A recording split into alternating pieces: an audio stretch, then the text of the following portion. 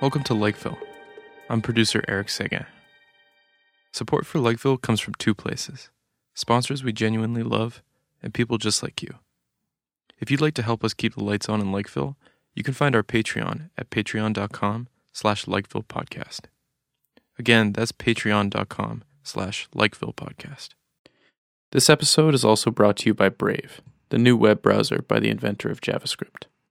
When was the last time you seriously thought about your browser? Many of us downloaded Chrome without even thinking about it, but it's time to upgrade to something way faster, totally private, that actually pays you for browsing. That's why Brave is the new browser that everyone is switching to. Brave is 3 times faster than Chrome because it takes Chrome's engine and rips out all of Google's spyware, while blocking ads and trackers right out of the box. YouTube ads too. So it works just like Chrome, except it's lighter and faster. Here's the cool part. If you choose to enable ads that you control, Brave actually pays you for any ad that you happen to see. You can then take your earnings and cash them out, tip them to your favorite websites and creators, or redeem rewards. It's like air miles, but just for browsing the web as you usually do. No other browser does this, and no other browser pays you. And no, Brave doesn't collect your data and sell it. It keeps everything local to your device. Brave is still a bit of an industry secret among lead tech users and privacy advocates, despite growing to over 22 million users in a very short period of time. You can be ahead of the curve too, it's still early. Switching to Brave is super easy and quick. It lets you import your bookmarks, history, and replicate your entire workspace in less than 60 seconds. It's free, and all your Chrome extensions work in Brave too. So listeners of the podcast, switch to Brave today. You can go to brave.com/Lakeville and switch now. By downloading and using Brave, you're also helping support the Lakeville podcast. Brave is available for your laptop, iOS, and Android. It's time to upgrade to the next generation of browsers with Brave. You can find links to our sponsors at our website, www.lakevillepodcast.com. Without further ado, here's our host John Faithful Hamer introducing today's episode. Welcome to the Lakeville podcast. This is John Faithful Hamer. Today, I have the great honor of talking to novelist Alice Adams about her novel Invincible Summer. Welcome, Alice. Hi, John. Good to speak to you. Yeah. So this is a wonderful, wonderful novel. It seems to me it does all the things that the novel form or genre does what at its best. So you tell the truth. The characters are all very, very believable. I feel like I was saying to you, we were messaging back and forth over the last few weeks, like, I know all these people. Like, these people are all kind of like a composite of different people that I've known in my life, or some version of myself, or my wife, or some of our friends. It's just, you get all the details right. And then you create this world.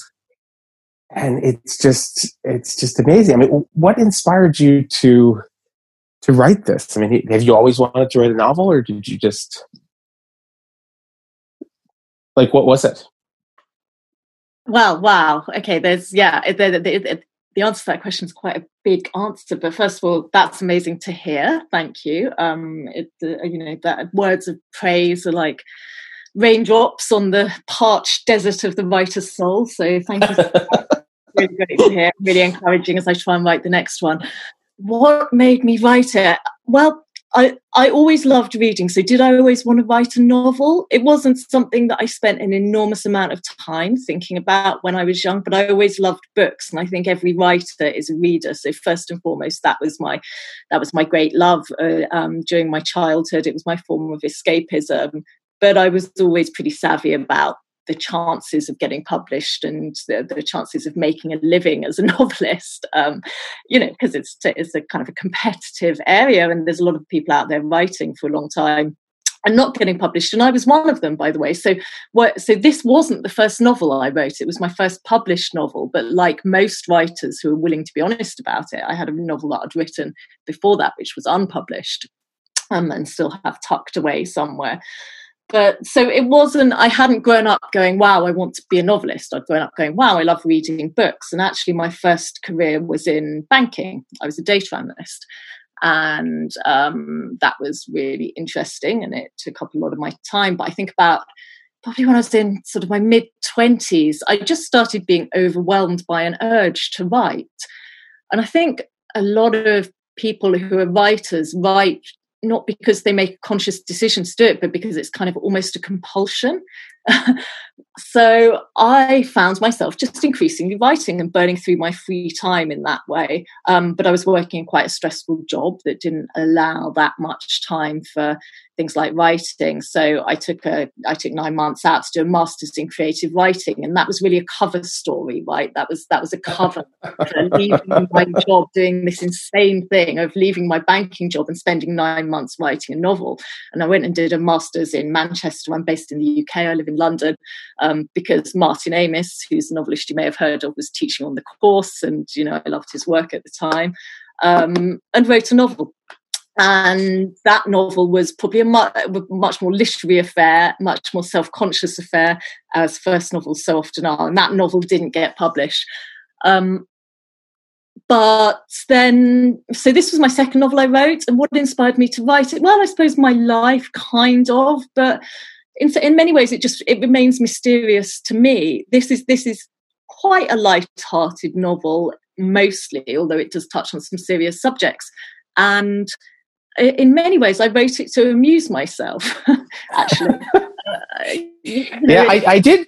Maybe this is just projection on my part, but I did detect a sense of one of the emotional notes that runs through the novel is nostalgia.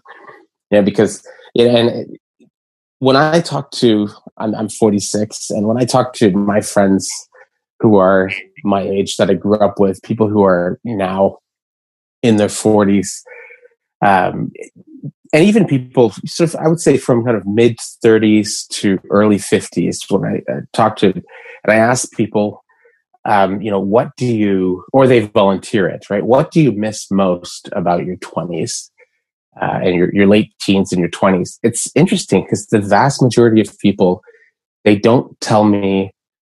Their first answer is not, oh, I miss kind of sexual freedom and dating like lots of people and being free of responsibilities and things like that.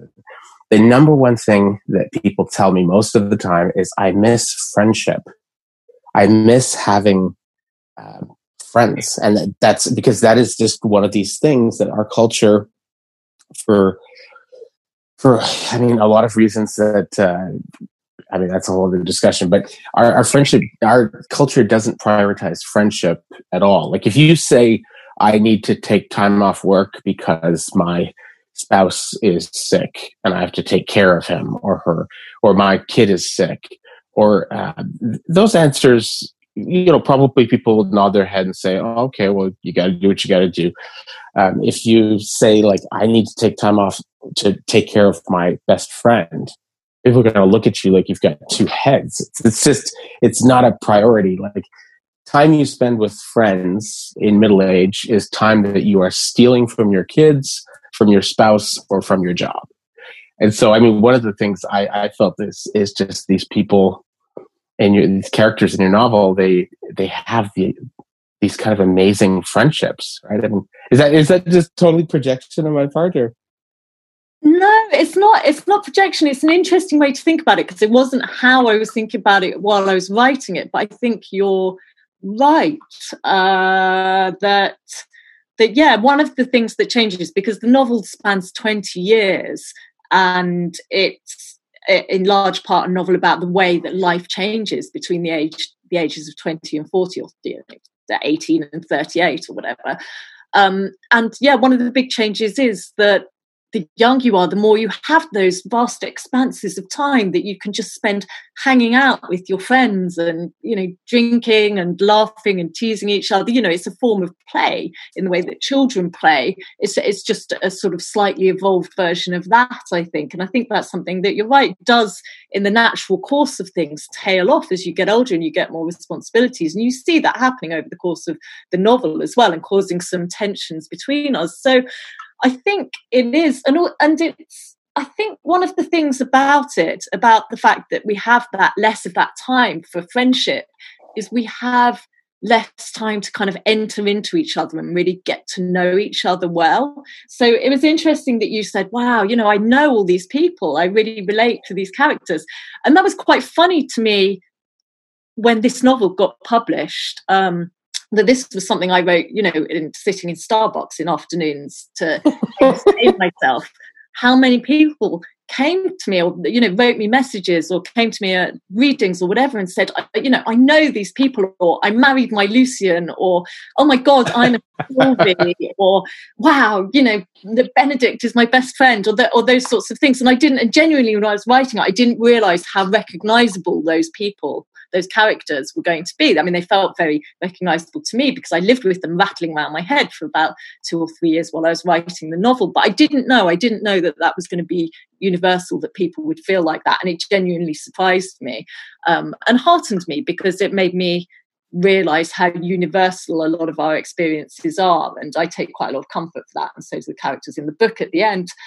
But yeah, it is in large part a book about friendship. And in many ways, I think friendship is almost, I don't want to say a consolation, because it feels like I'm trivializing, like I'm saying it is in lower status than other types of relationships. But I think in the novel, the characters' other relationships, as for so many of us in real life, aren't straightforward, right? So their family relationships are not necessarily straightforward, be it alcoholic parents, or, you know, dead parents, or lack of siblings, or complicated relationships with siblings, and all of that. And their romantic relationships are also not straightforward. There's a few lucky people for whom that is true, but there's also an enormous number of people in the world for whom that isn't true. So I think one of the themes of the book was the way that friendship is important. It is important not as a substitute for those relationships, but it's also some, you know, part of a life, part of a well-rounded life. And we really lionize, you know, romantic relationships, and romantic relationships can be amazing.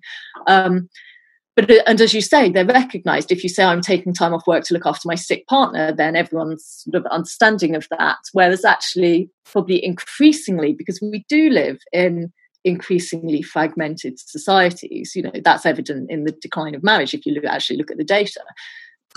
Bear in mind, first and foremost, I was a data analyst. So yeah, you know, just about the role that friendship can play in our lives, and how under-recognised it is, and how much strength we can draw of that, but also equally how complicated it can be. Yeah, well, there's a book. The only book I've been teaching a class for years called Love and Friendship, and I've read up a lot on this stuff. And the only book that I've seen that really tries to make sense of what's happening with friendship, I mean, it doesn't do it very well, but it asks all the right questions. It's by this British philosopher named Mark Vernon, and it's called it was originally published as The Philosophy of Friendship, and then he came out with a new edition of it and called it The Meaning of Friendship. I don't know why he did that. Maybe he thought philosophy scared people off. But anyway, in that book, he has this wonderful chapter, which I went back and read after I finished your novel the first time, because your novel really made me think about it. And he said, what gay male culture can teach us all, the 21st century, about friendship. And he talked about how gay men for a long time because they were often ostracized from their families, and because they had, you know, complicated family, their friends became their family. And so they needed to sort of rely on friends much more heavily and prioritize friends more.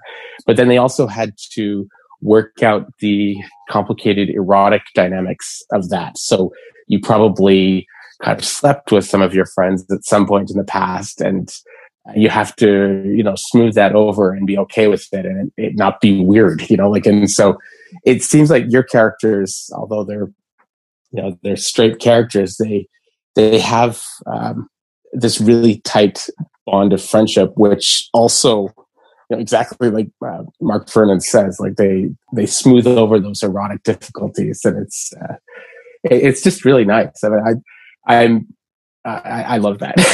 What I also like, and I suspect that this is part of the reason why publishers jumped on it, on your manuscript, is there's been this tendency in in fiction. If I had to sort of put a start date on it, I think I would say maybe you could say, for argument's sake, that it started with James Joyce's Portrait of the Artist as a young man. There's been this tendency where increasingly writers, the main story in everything that writers do, or almost everything, is a writer. Like the main character is a writer. Like the main character. And that just gets so boring. And once you notice it, you realize so many movies we watched when we were kids, like especially like in the 80s, 70s, and novels, the main character is, surprise, surprise, a writer, and has all of and so I think it's so refreshing when you read, I think this is part of the reason why people love Tom Wolfe so much, but like when you read something where the main character is not a moody, introverted writer who's sitting in the corner and feeling insecure. It's like, I've heard this story so many times. Like, tell me a story about somebody who is working as in banking. Tell me a story about a drug dealer who's also a DJ. Tell me a story at least about a failing artist. Or whatever. Like, and so you kind of bring in these characters that, especially Eva, that people just they very rarely hear stories told from somebody like that's perspective, if you know what I mean. Yeah, I mean, I think that's absolutely right. And it's funny because it really relates to, a couple of things about the book. The first is that, I wrote about the protagonist, Eva, probably the main of the four characters, works in banking. And I worked in banking. One of the things that I'm going to have engraved on my gravestone actually is it's not an autobiography, because I can't get anyone to believe that. But, really?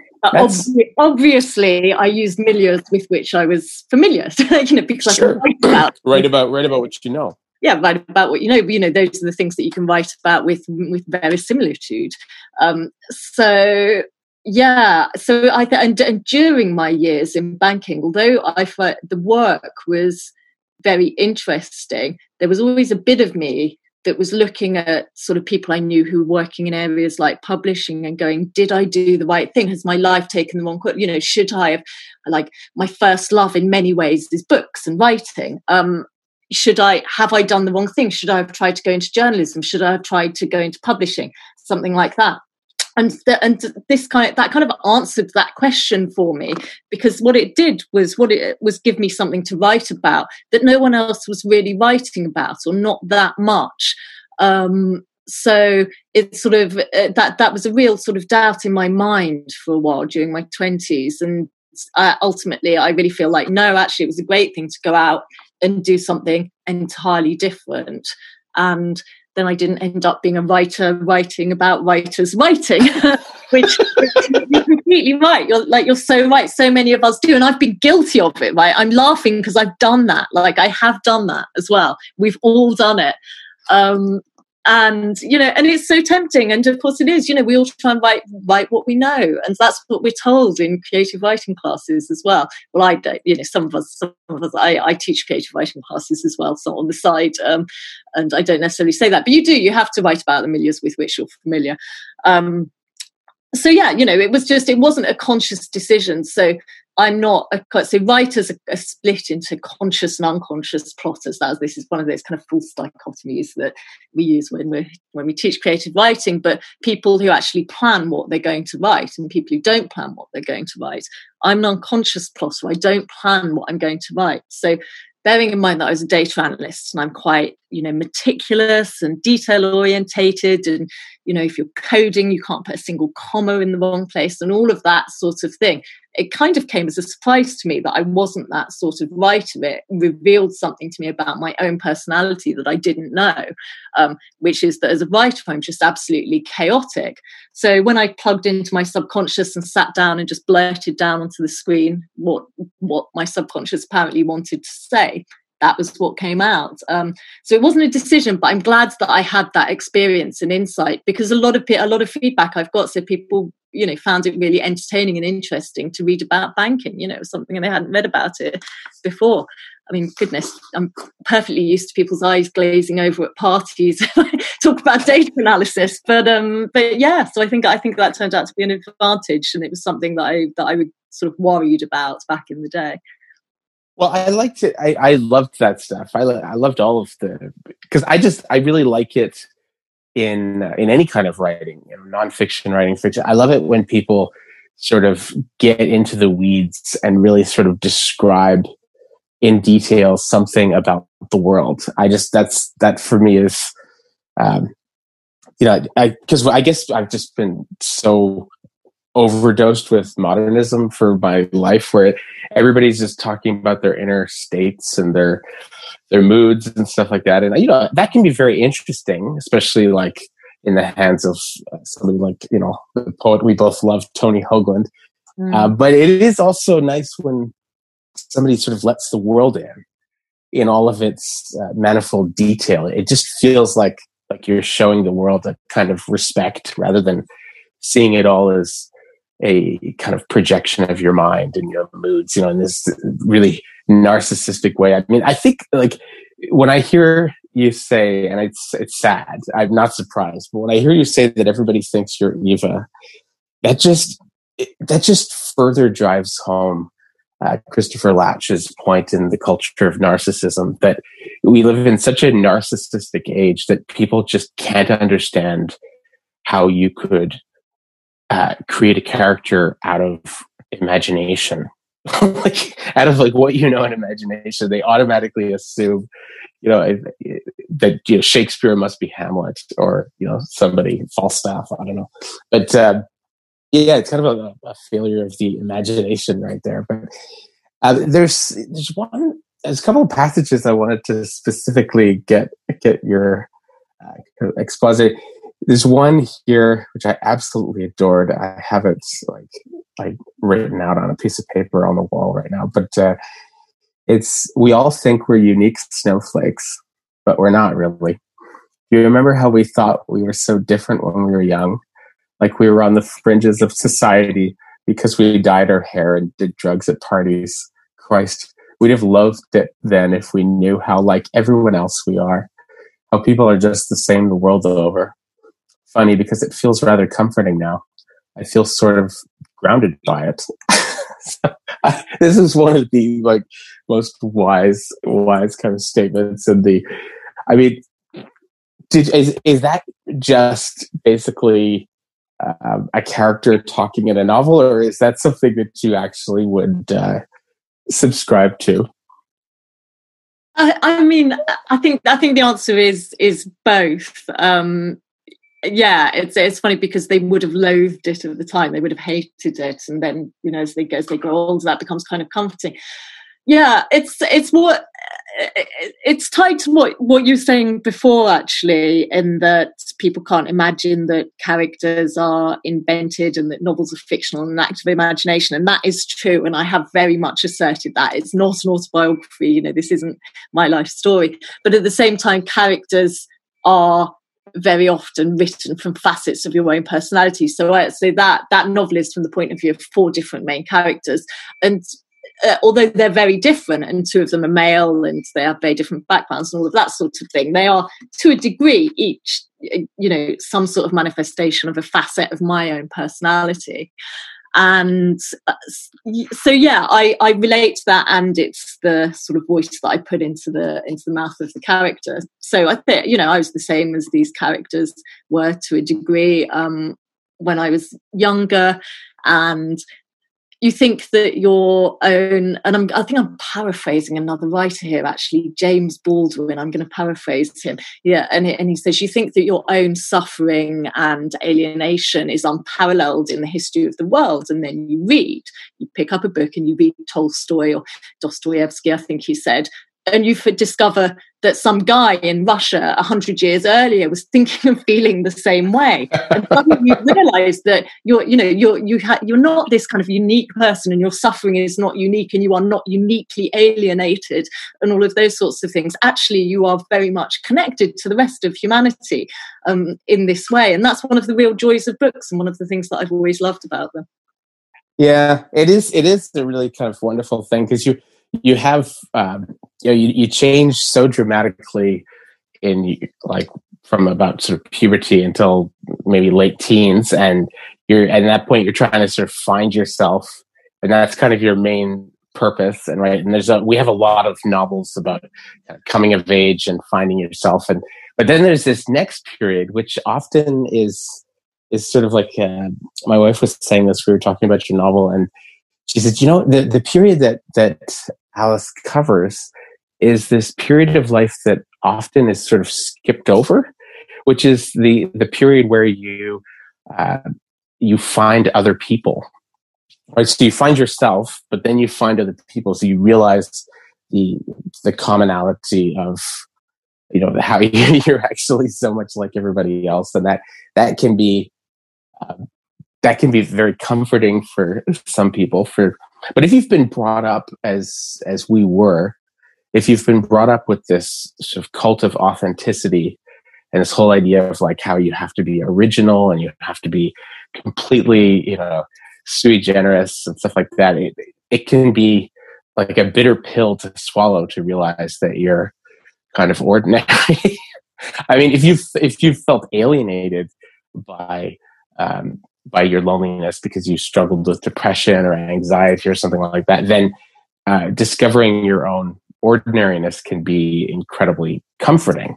But if you've worn your specialness as a kind of a badge, then realizing that can be so difficult. And I think that's what, one of your characters, she very much has to deal with that. But she thought of herself as this special snowflake, this artist, and this, like, she was the life of every party, and suddenly she's realizing this is just very, very typical, right? But it's and they also, just go back to something you said about, you mentioning Baldwin and Tolstoy and Dostoevsky.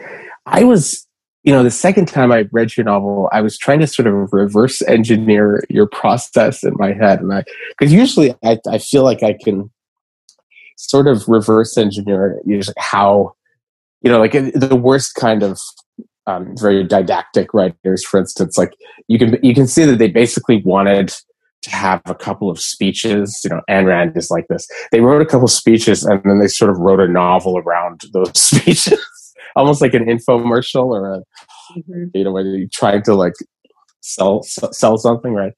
There's that kind, and then there's people who came up with the plot, and then the characters are just like an afterthought.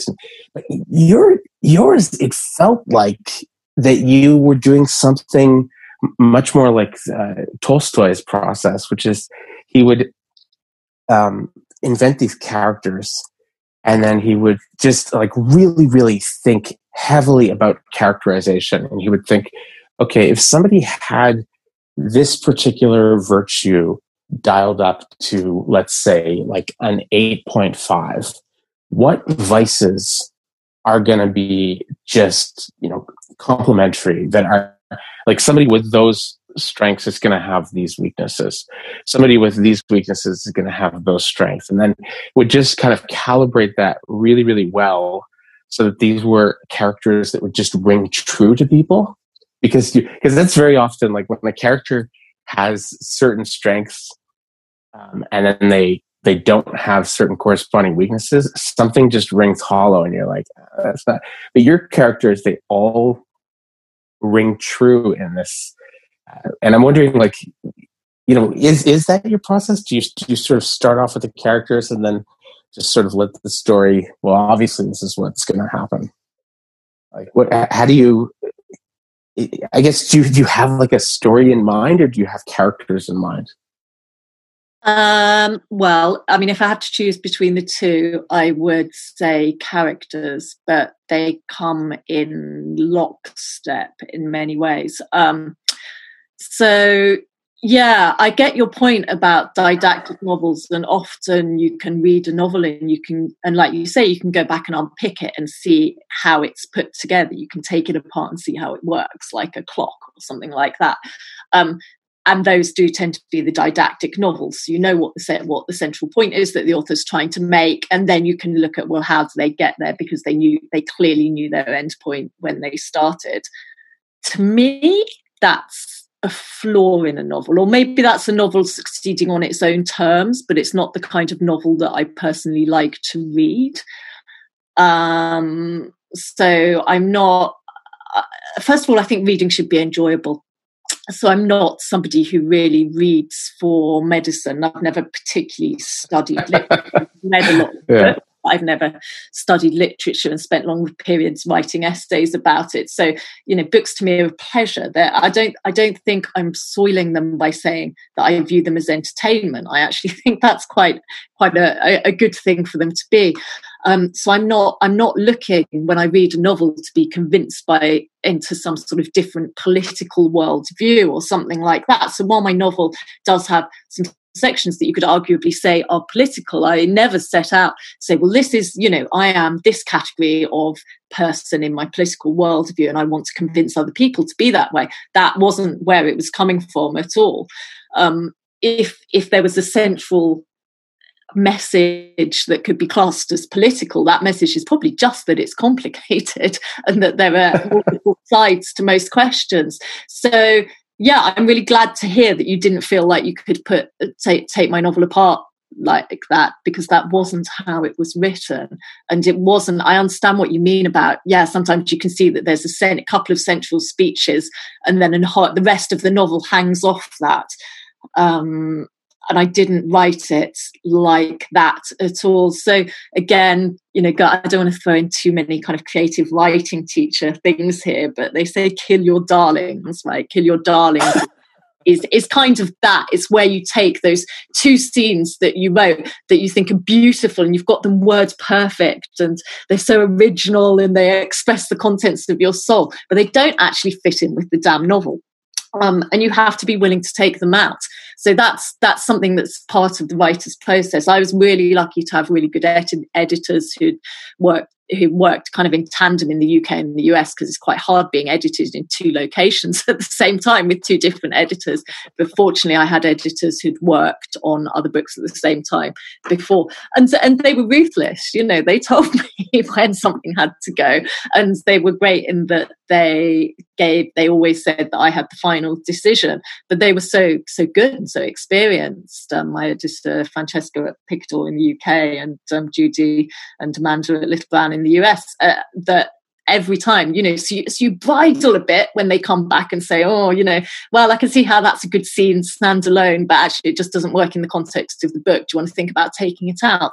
And of course you're like, my wonderful scene that I loved, but you go away and think about it for a few days and you're like, wow, no, you're completely right. It's going to be a better reading experience without that. So that's part of the process. But yeah, the book wasn't written didactically at all. So I'm really glad if it didn't come across like that. No, it really didn't. I mean, for me, the paradigm for that, sort of the perfect example of that is not really Ayn Rand. It would be Émile Zola. Right, like Émile Zola, his novels they feel like, the medicine that we give to little kids that's sugar-coated so that it goes down smoothly.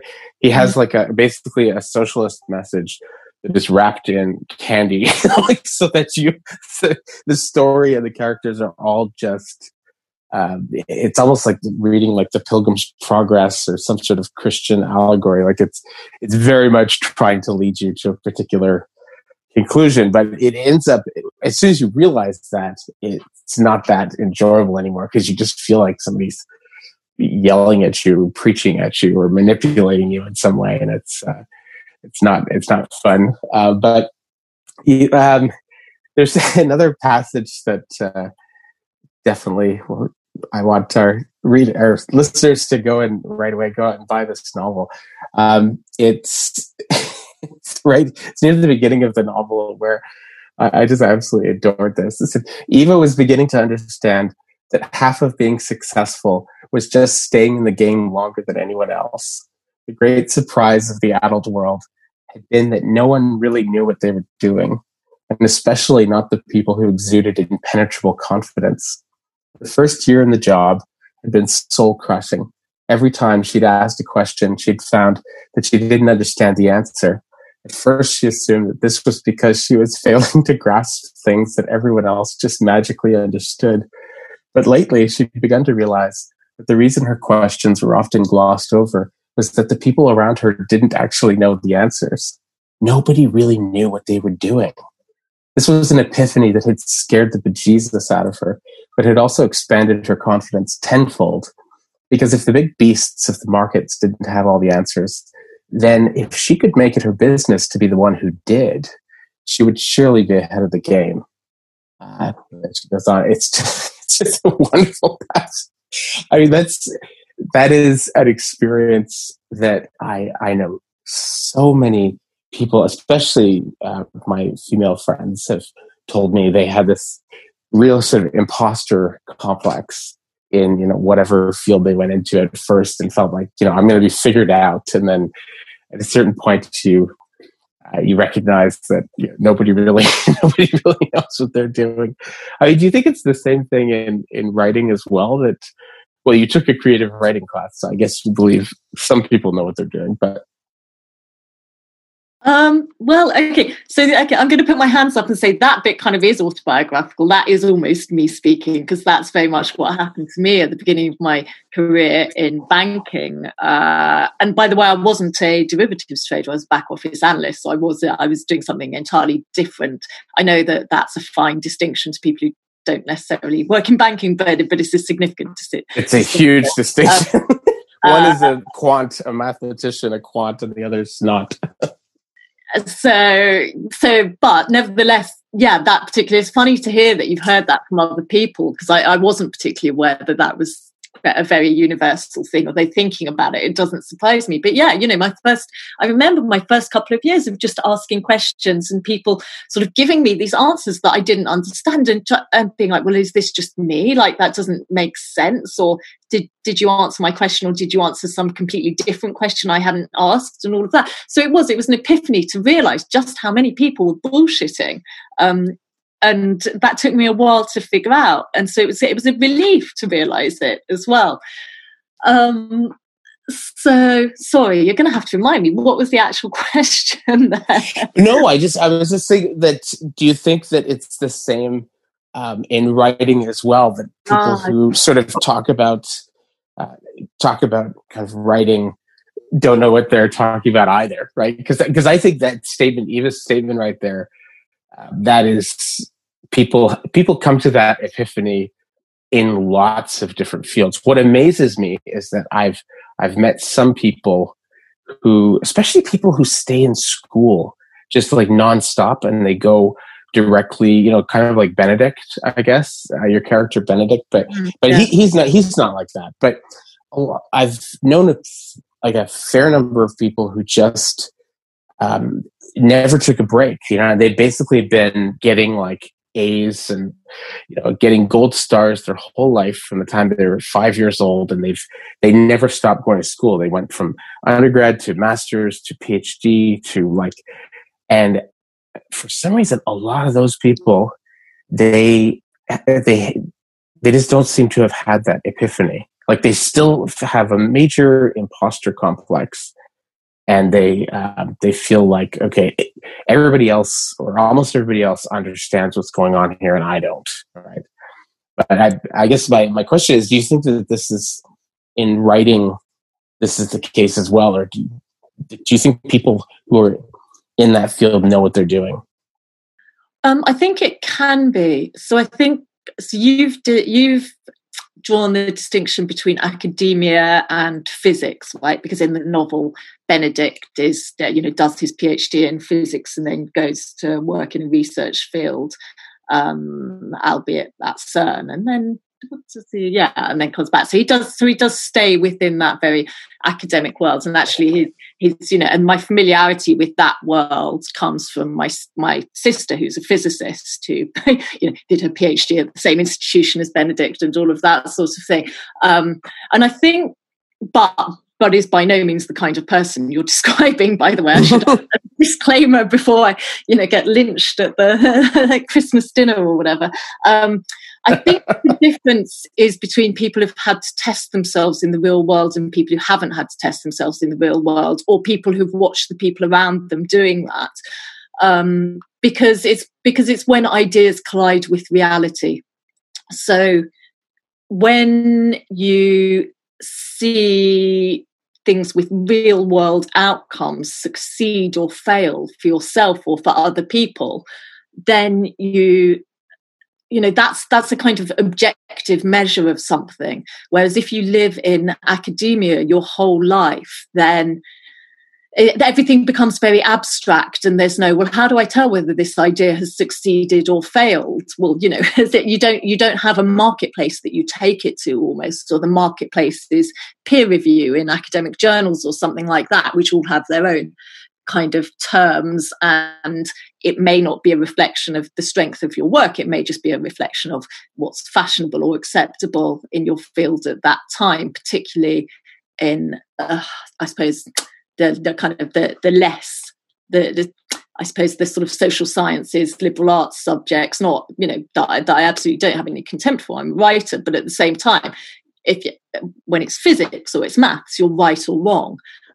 Less so if it's social sciences. So does it apply to writing? To a degree it does, because there's a lot of people writing and feeling bad about the quality of their writing, or whether they do or don't get published. And I deal with, so when I teach creative writing courses and people discuss that, I tend to say that writing is something you should choose to do because you're able to enjoy the process, or even if you don't enjoy it, you feel like it enriches your life in some way. Because publication is an objective marketplace that you can take your writing to, but it's not necessarily telling you whether your writing is good or not, in the sense that you might want to know whether it's good or not. So more than anything, it's telling you whether you've sent it to enough people, because most people are not going to like what you do. Most things are not going to resonate with most people. But also it's even more so, it's a judge of what's commercial. And if you're not trying to write commercial fiction, then that isn't the right thing to be measuring yourself by. Yeah, it's interesting what you said just before. It very much brings to mind Eric Weinstein. He has this wonderful expression he had on his podcast where he talks about confronting the unforgiving.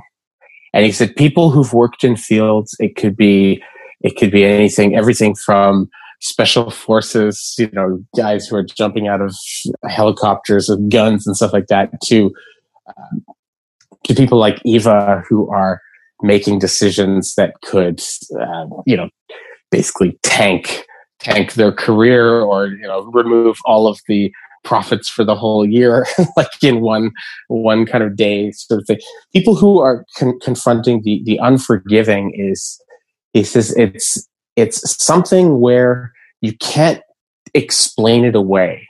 You can't use rhetoric, or you can't kind of talk away that problem. Like it either worked or it didn't, right? Which is there's a whole book on this. It's called the Shop Class as Soulcraft. I'm blanking on the name of it. Matthew, I'm forgetting his name, but it's a really, really good book. And he talks about going all the way through school, getting like a PhD in philosophy from University of Chicago. He gets his tenure track position at a university, like his dream job, and then he just can't stand it. He can't stand being a professor, so he drops out of. He resigns from his tenured position, and he becomes a motorcycle mechanic. And he wrote this whole book about the difference between jobs that are very results oriented and how people interact with each other. And he's like, if you're in like an office job, promotions, raises, stuff like that, a lot of it is basically just a kind of, like you said, it's like a popularity contest. And it's basically how much can you make people around you like you, or how much can you suck up to your boss, or can you, right? And the people, it's not really grounded in any kind of reality. Whereas being a motorcycle mechanic, the proof that you fixed the engine is that it starts and it runs properly. And if it doesn't, you can't explain that away. You can't just like you clearly failed. And then you have to make yourself vulnerable and you have to ask people around you for help. And can you show me how to do this? Right. And it's, it is a very, very different experience. I mean, the kind of job you did in your 20s, I'm sure you encountered that all the time, like where there's mistakes that if you make them, you can't explain it away, right? Yeah, absolutely. And I think it's, am I allowed to use the word character building? Yeah, I think sure. I think that is the underlying, is that you can't explain things away, and I think it's good for the soul to do some of those sorts of jobs and to have those brushes with reality, because it teaches you humility. It teaches you a certain type of sort of practical and intellectual humility. You learn, you can see, and everyone else can see when you got something wrong. And that's pretty good. I think that's one of the most important things you can learn, is that you're deeply, deeply fallible. And I had a real laugh the other day on social media when I'm not going to go into the detail of whatever kind of contentious contemporary issue it was, but when I just admitted, I did a post on social media and said, I thought I was wrong about this. I think I was wrong about this. Subsequent events have made me change my mind. I've seen some new data, and I think that I posted something I posted about 6 months ago. I think I was wrong about that. And for some reason, everyone went, "Oh my God, this is so strange. We've never seen anyone admit they were on social media before." And it just made me laugh. I was like, misquoting somebody else. Well, what do you do when the information changes, right? So I think that test bed, testing yourself in reality, whether it's being a motor mechanic and if you don't get it right, the bike doesn't go, or other things where you actually have to make things work, is really good for you in that sense, just getting used to admitting that you're wrong about something. And I think those jobs and lives where, as you say, your mistakes can be explained away, and their popularity contests, and you just have to convince people to like you enough to give you your next bonus or whatever, or your next position or tenure or whatever it is. I think that I think it can, not always, but can be a bit corrupting to the soul, because I think, as you say, you're right, they're popularity contests, but fundamentally and crucially, they're popularity contests that don't admit that they're popularity contests. So there's this sort of deception inherent in it, where they're saying they're about one thing, but they're actually about another, and that's skewing behaviour and skewing incentives. So, yeah, I think you're right. Yeah, it's interesting because I was we're also today going to be having the philosopher Susan Nyman on the podcast, and so I was reading over like some stuff in anticipation of that conversation, and I was reading over Jean-Jacques Rousseau's great book Emile, and he says it's all basically about how do you raise like an enlightened kid, like what do you do?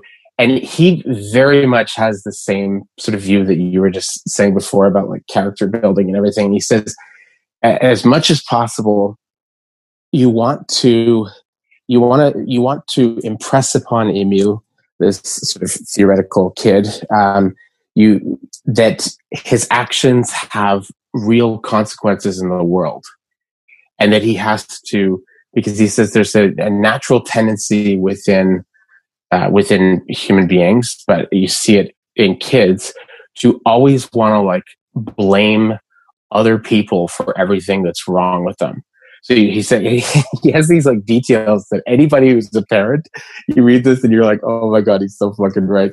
Like where he says, a kid will like trip over something, over a toy that's been left on the floor. And if there's somebody standing there, they'll immediately yell at them, right? Yell at their mother, or yell at like you did this, right? Like somehow like, or if they're feeling sick or hungry or uncomfortable, they'll take it out on, their mom or their sister or brother or father or something like that. But so he says there's this natural tendency within us to to blame, to externalize, like, and so as much as possible, he said he wants the kid to sort of play in the woods and climb trees and things like that. And that way, when he, like, if he falls from a tree and it hurts, he's going to realize, like, there's nobody's to blame for that. Like, I wasn't being careful. And so I fell. And so I have to, like, what are you going to kick the tree? Like you, as much as possible, get him to realize that if he's like, he said if the kid's throwing stones at the windows of the house and breaks a window, and in winter, like, have him sleep in that room that night and see how cold it is with, like, a broken window. And so that he realizes why the windows are there, right? The kid wants to go outside crazy underdressed in the middle of the winter. Don't get into a big fight with them. Let them go outside and get really, really cold. And then they'll realize that, winter clothes are there for a reason. Like, it's all these, but it's all towards trying to build a kind of person that takes responsibility for their actions rather than constantly just trying to manipulate people around them and trying to, by crying or by, like, guilt trips, or trying to, you know what I mean? Like thinking that you can solve all of your problems by manipulating other people into solving them for you. Yeah. And I mean, that all sounds absolutely right to me. But I think the flip side of that is absolutely, that is teaching people responsibility, but it's also giving them something. It's giving them agency. So yes, when you take responsibility for the things around you, you also become a conscious actor in the world. You also sort of have you have your own agency. You cease to be helpless. That doesn't mean that you have to believe that you're in control of absolutely everything around you, but it's to me, it seems like a really psychological thing to accept your own agency, to accept that your actions have consequences and that you can choose between different types of actions, and learning to live with the consequences of that without blaming other people. I think it's really valuable. I think it promotes psychological good health, probably, partly because it sort of makes you feel like you're not helpless, and partly because it's just in line with reality. It's just it because if you don't have that attitude, then sooner or later you are going to bump up against reality. Yeah, because actions do have consequences, choices do have consequences. And you're going to come, one way or another, you're always going to come up against that in the real world at some point. But we all have that tendency. We all have that tendency to look around for somebody to blame a little bit. And I used to have a kind of funny shorthand for that, actually, with my ex-husband, when because we both shared that tendency where you'd have a bad day and you'd come home from work and then burn the supper and then start having a go at each other or whatever. And we used to short circuit that once we caught ourselves doing it, and look at the other one and say, it's somehow my fault, that you had a bad day at the office and you burnt the supper. And we'd both burst out laughing, because that's the thing, that's the underlying there, is that you're saying this thing that's nothing to do with you is somehow your fault. And it's just funny, once you can see it, you're in on the joke, and it just becomes really absurd. Yeah, no, I know exactly what you're talking about. A friend of mine basically gave up on men in her early 40s. She'd been in relationships pretty much back to back since she was 12. And she just, they were all kind of bad. And so she was single for, I think it was like 8 years. And then she met a guy, fell madly in love, and they've been very happily married for a long time now.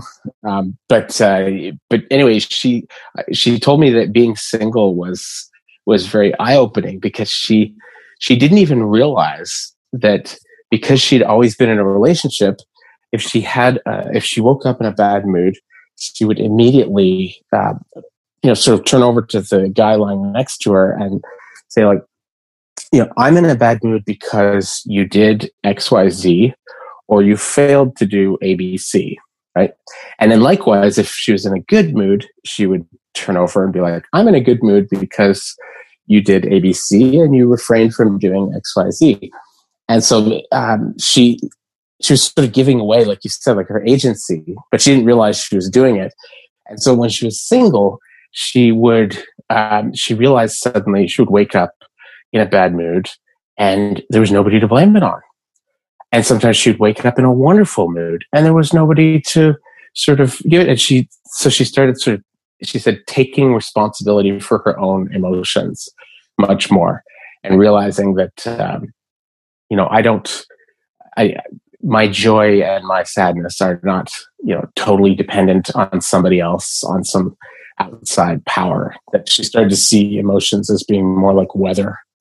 You wake up, some day it's a sunny day, some days it's cloudy, and whatever, you bring an umbrella. Like you sort of deal with the day that you have, which is, that's like a very that's a lesson I think a lot of people never learn. Right? It's sad. I knew this one friend a while back who she was the only girl in a family full of 4 boys, and she was the youngest, and she was just like the apple of her father's eye, her mother's eye, her brother. They all just treated her like this precious princess. And that there's a lot of great things about that, but the downside is that when I met her, she was in her 40s, and she had never learned how to take care of herself in any way, because she always had like all these big brothers and the parents, but now her parents were aging, and her brothers all had kids of their own and had, were getting up there and had other stuff. They had other responsibilities, and they couldn't just come and rescue her all the time. And she was one of the most helpless people I've ever met. And you can see that it was because she basically she could always just sort of smile and be cute and get people to do stuff for her. It's amazing to me. Yeah. You must have known people like this, right? Yeah, I guess so. It sounds like the sort of thing that, as you say, is going to come back to bite you later on, isn't it? Because I think there must be, maybe if you're, an actual princess in a royal family or something like that, it never comes back to bite you. But other than that, I can't think of a situation in which you're going to sail through life with there are always other people there breaking your fall. And I'm not even sure I would choose it if it were offered to me. Yeah. Well, you have kind of like, to some extent, you have like the hot chick in your novel, Lucian, right? He's sort of like this super swaggering, like hot, charismatic guy. And there's that wonderful scene at the end when he's just, gotten out of prison. He realizes he's older now, and you can't be like hitting on young girls like in a bus. That is like one of the most hilarious scenes. Like, it's just, it seems to me that people who've been, riding on charisma and charm completely, all of them have a reckoning like that at some point where they just, it's just not working anymore. Have you sort of had any offers of turning this into a screenplay? I don't think any firm offers. A while back, I think there was some muttering about optioning it, but I don't think anyone ever did. And I think it's only a tiny fraction of books that get optioned actually get the movies made. So no, it's open. Any takers, anyone wants to option it for film, speak to my agent. It seems like it would make such a good movie or like a Netflix show or something like that, because it does have these really, really interesting characters, right? And it would look like, I can imagine it would look really good in terms of like all the places, like going to Corfu, like hanging out in these big houses and then going to CERN. That would be so much fun. All that whole scene, and then the party scene. Just those party scenes would be like with Lucian DJing and stuff like that. Those would be the guy with the spider web tattoos. Like, I can picture all of it being like very sort of pretty to look at, in the scenes, like them in the park getting found by a dog walker in the morning, all drugged out and stuff. It would look, do you know what I mean? Like, it's very cinematic in its descriptions, right? Because some novels are they're just really cerebral. It's like people just sitting in an apartment talking, and it's hard to put that onto a screen. But this is not like that. But there's one other passage, just to give our listeners a little more of a flavor of what this novel is like. One of the things that this novel has in it is some of the most epic friend fights that I think I've read in any novel. Like, you see some action movies, you say, well, that has like some of the best fight scenes ever. Like, when he kicks him in the face with that that Matrix move when she, Trinity. This has like some really epic arguments. This is one of them. It's Eva is saying to Benedict, work's going great. Done a few big trades this year. Looking forward to a big bonus. I've been hearing about those city bonuses, chirped Lydia. Lydia is Benedict's wife.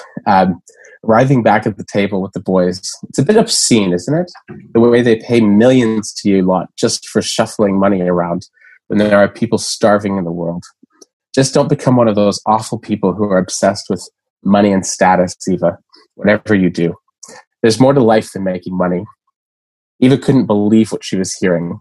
She saw Benedict look from her to his wife and back again and open his mouth to say something placatory, but she didn't wait for him to speak. Well, Lydia, some of us have to work for a living, and I work bloody hard for mine. It was Lydia's turn to bridle. Yes, well, raising kids is hard work too. It doesn't come with a big bonus, but then not everything that counts can be counted. You know who said that? Albert Einstein.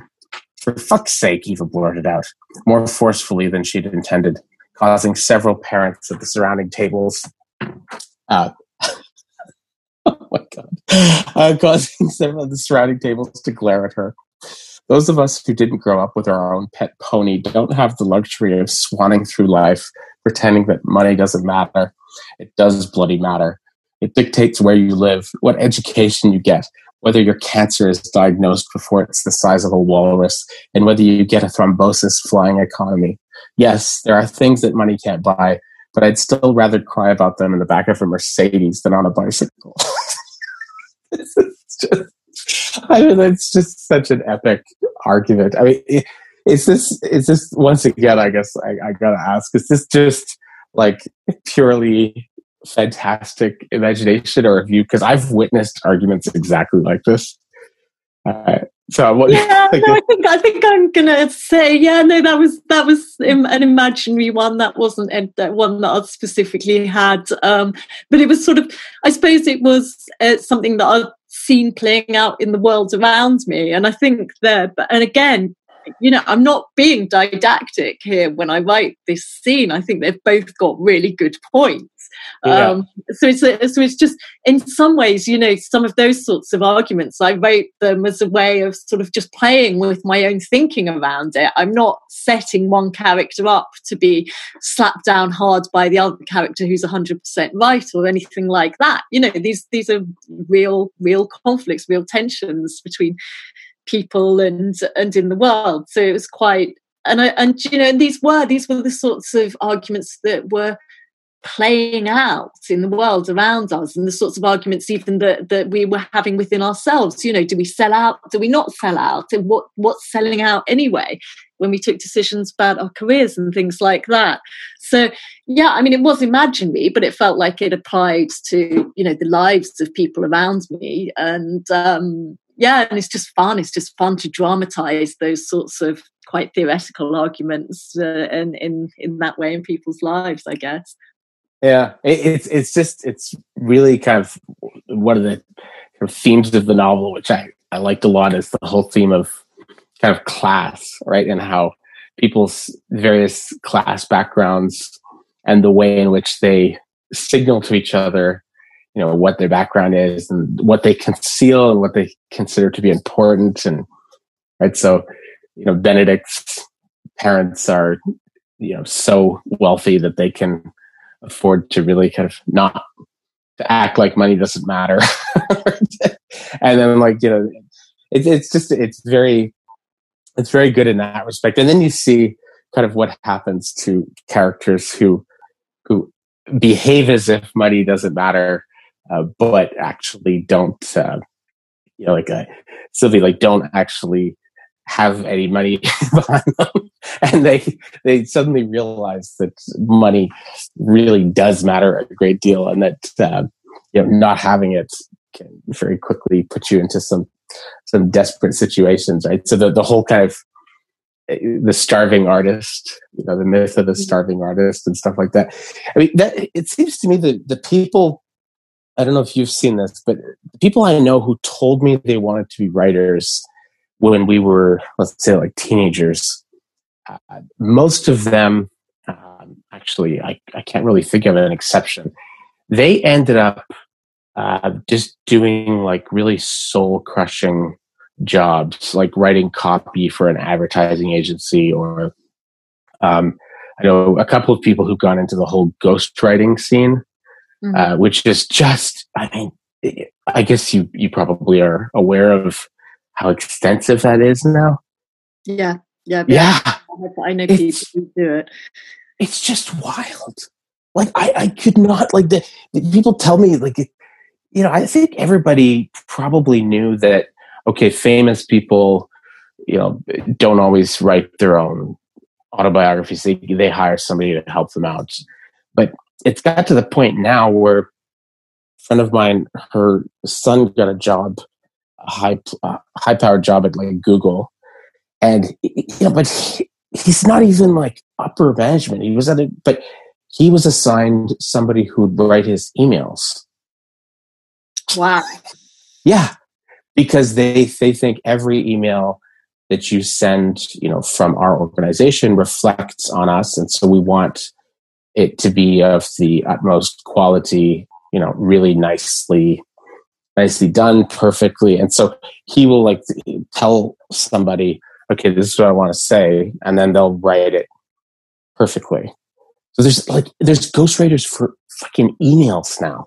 Like for speeches, obviously, anytime you hear like a director general or a CEO give a speech, somebody wrote it. And but anyway, it seems like the people that said they wanted to be writers ended up doing these sorts of things. And the people who've been successful are people like you who sort of went into it after having a previous career and a bunch of other stuff. And I'm wondering, do you think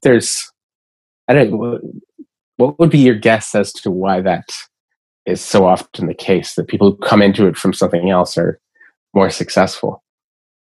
I think there's a couple of reasons that I can think of. The first is, as I say, I am now really glad that I didn't try and do something peripherally related to writing as a career, because exactly that, that's the first time I've heard of ghostwriters for emails, specifically. But yeah, there is a lot. You can end up doing a lot of stuff. So writing anything to do with the arts is, in some ways, well, it's always competitive, right? So in some ways it's high status, but it's not necessarily highly paid. But because there's a sort of romanticism about it, there are lots of people wanting to do it. And as a result, those jobs get quite badly paid. So I think the best thing that you can have as a writer is time. like it really, really takes time and time to yourself to write a novel. Like a novel is a big, big undertaking, and quite often you're going to have to write one that doesn't get published before you know, or 2 or 3 that don't get published even. You know, I do know plenty of people in that situation before you do get something published, and the whole thing is so uncertain. So if you're in a very poorly paid job, that in and of itself, you know, unless you have a trust fund or some family money or a supportive partner, that in and of itself is going to lower your chances of success.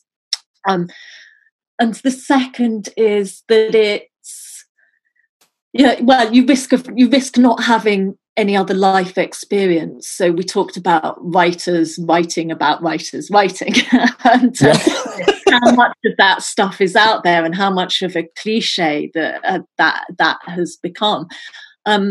And you're going to struggle to differentiate yourself from all the rest of the writers writing about writing if you don't have any other experience that you can throw into the mix that you can write about. So while I will, as I say, be swearing to my dying day that I don't write autobiography, at the same time, you're always going to be drawing from your own life. You're always going to be writing from your own experiences.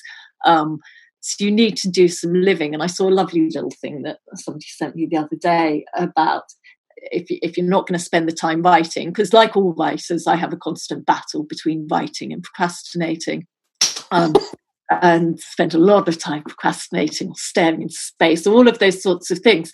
But if you're not doing something, if you're not doing any good writing, then at least go out and do something that's worth writing about. Well, that's hard in this weird year, but nevertheless, it really resonated with me, because you can't, writing is something you can't do in a vacuum. Well, for me at least, there probably are some people who can, but for me at least, I have to do quite a lot of living before I have enough to say to make it worth writing about. Mm-hmm. No, that makes perfect sense. I mean, I think, you know, the Roman Republic, their convention where before a man could go into politics, they first had to go and have like a bunch of military exploits and travel and do all these things for a number of years before they could go into politics.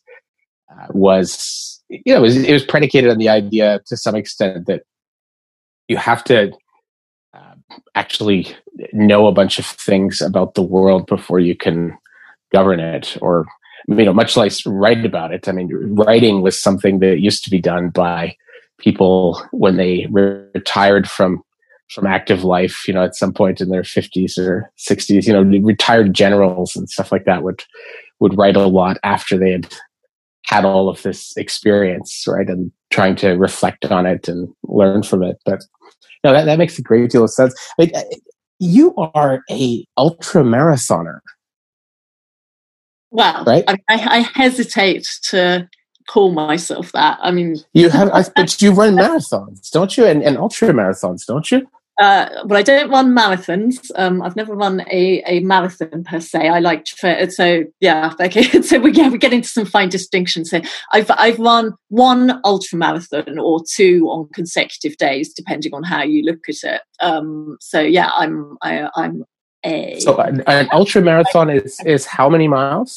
Well, an ultra marathon is, it depends on whose definition you take. Either it's anything longer than a marathon. A marathon is 26.2 miles, so it's anything longer than that. Or some people say it's got to be a minimum of 30 miles to call it an ultra marathon. So really kind of anything upwards from about 50 kilometers is an ultra marathon. So I've done one 100 kilometer ultra marathon, which I did 50 kilometers a day over 2 days.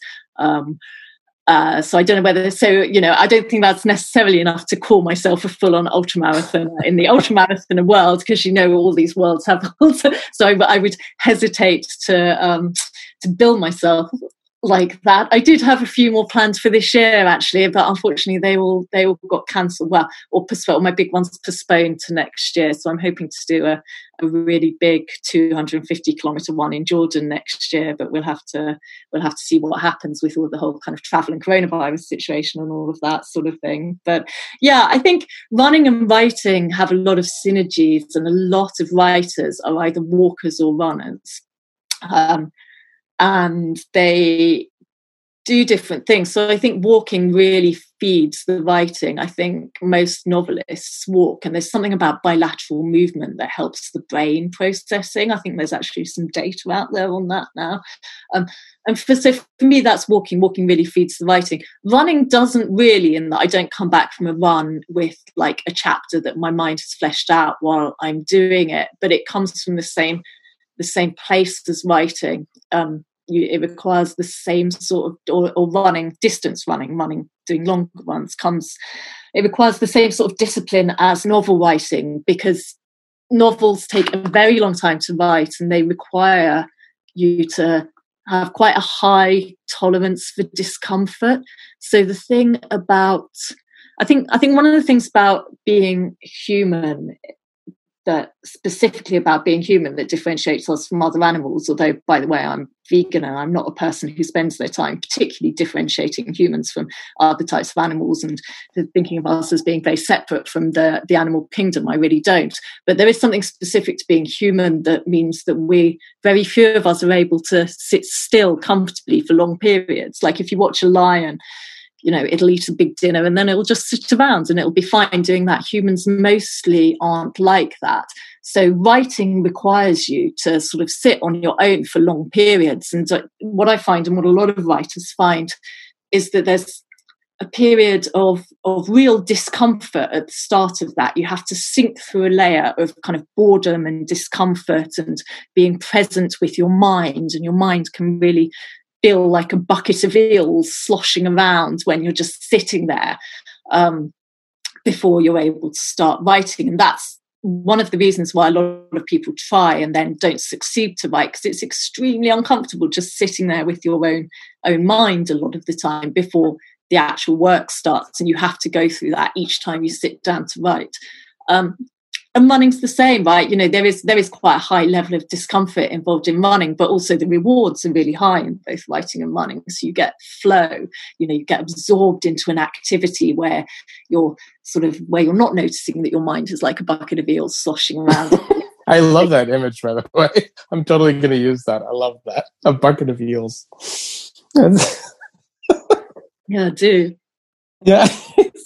So, I mean, yeah, because I remember there's a friend of mine, Stephen Marsh, who's he's written novels, he's written short stories, he's written lots of different kinds of nonfiction, all different genres. And he once sort of likened, he said, to write a novel, it's like long distance running. It's other forms of writing. It's like taking a nice brisk walk or maybe a sprint. But to do like a long work like that, you need to have the tenacity and the kind of discipline and to be able to that it takes to be a long distance runner. Like you can't just rely on flashes of talent and insight. You have to really kind of buckle down, and it's this long process. But I don't know. You have to really keep showing up. I think that's the key thing to both of them, because bear in mind, right, I didn't just get up one day and run 50 kilometers. I trained for that over a really long period. And the same with writing, you have to keep showing up,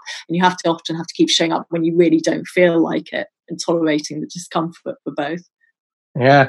Do you think we may see, like, in your next novel, a runner or running culture? Well, you never know what's going to go in and go out. But yeah, okay. Now now you've said that, I'm going to have to take it out, right? Because I'm feeling too comfortable. Because yes, there is one in there, but but now I'm feeling like it's too obvious and I shouldn't write about it. But it's not too obvious. It's one of those things you don't see. Once again, like Eva, right? It's one of those things that you just don't see very often in stories, is the experience of, which is amazing because it's one of the things that is most distinctive about the human species. We are some of the best long distance runners on planet Earth. Like, we're really, really good at it. Like, we're better. We can outrun wolves. We can outrun all sorts of things. Like, we're very good at it. So the experience of running is one of those, things that actually is distinctively human. And yeah, it'd be interesting, like, just to see, like, that kind of experience and that sort of world of, because it really is like one of those fascinating subcultures. Like, I got into it for a little while. Actually, I've had a thought. Although I've sort of toyed with the idea of putting an ultramarathon in my current novel. I don't know whether I'm just shoehorning it in because I want to write about it. And but I've also sort of considered and partly written a proposal to write a non-fiction book on ultramarathons and the people who run them. Because what I've talked about, and you said, oh, you ran an ultramarathon, wow, and I'm like nobody, I'm a baby in terms of what people can do. So people are like, oh my god, you ran 100k in a weekend, that's amazing. Well, I've got a friend in my running club, shout out to vegan runners, and my friend Christian Malidi, who'll be doing 268 miles on the Winter Spine in the UK in a couple of weeks' time. So, the sky's the limit with this stuff. Yeah, people look at it and go, wow, that's crazy. And you're like, well, no, you should see what people are doing out there. It's really, there are people out there testing themselves to the absolute limits. And it's fascinating. And it's fascinating kind of in terms of the science and the biology of the thing, if you're interested in that sort of thing, but also the psychology of how we get ourselves to do hard things and how we can sort of override the messages that our bodies are giving us and why we'd want to do that. So I think that, there are some really good ultramarathon books out there, Born to Run. Being really that's the one I read, and it was like I learned so much from that book. I read that earlier on this year, actually. So and slightly unusually for ultramarathon books, it's written by a really good writer. Yeah. There are a few sort of less good ones, but yes, I'm toying with the idea of writing a whole book on that and about the people who do it and their stories, because there's a lot of interesting kind of stories out there of why people do such crazy things. Yeah, well, it is it's the same reason why people love, like, watching Quentin Tarantino, Pulp Fiction, or something like that. It's because there's this subculture that's all around you, and it's so kind of freaky and foreign, and people just love to hear stories about humans that are at, like, the margins of what is possible or permissible, and are just like, but it's real, but it's really kind of foreign to their experience. And that's I think that's ultimately, like, why at its best, why people read, period, but especially why people read novels is just to, or even probably even write them, is to, you want to escape yourself. Like, I want to see what it's like to be other people. I want to put on somebody else's consciousness and understand how they see the world. And that feels, I don't know, it's entertaining. It's fun to have a kind of a break from being yourself, right? Which is what happens when you really get into, like, a fun novel like Invincible Summer. Invincible Summer, you just sort of, you get to, it's like a little kid playing dress up. It's like, oh, I'm going to be Benedict now. I'm going to be Lucien. I'm going to be Sylvie. I'm going to be Eva. Right? It's anyway, I just think that would be, I would love to know what what that kind of ultra marathon subculture feels like, to be in that world. But anyway, thank you so much for coming on the podcast, and for, I know you've been feeling a little bit under the weather, so thank you. See, this is running. It's giving you character. You muscle through discomfort. So, do you have any sort of parting words for our listeners about what is coming next, what they can expect from you in the future? No pressure. No pressure, because I'm not a novel a year kind of person, so I don't I'm not banging them out at a rate of knots or anything like that. But I'm near to hopefully within vague spitting distance of finishing another novel. I'm still toying with the idea of writing this non-fiction ultramarathon books, sort of centered around the stories of people who are doing some of that sort of crazy stuff out there. And any aspiring writers can always sign up to one of my online writing courses now that I'm doing a bit of that online, what with the coronavirus. So yeah, that's me. Thanks so much for awesome. Okay, well we'll put a link to your classes on our website. Okay, great. Well, I'll ping one over to you a little bit later on today then. Fantastic. Thank you. All right. Well, have a wonderful day. And definitely you're going to have to come back on the podcast when your next book is out. Brilliant. Love to. All right. Take care. Take care. Bye-bye.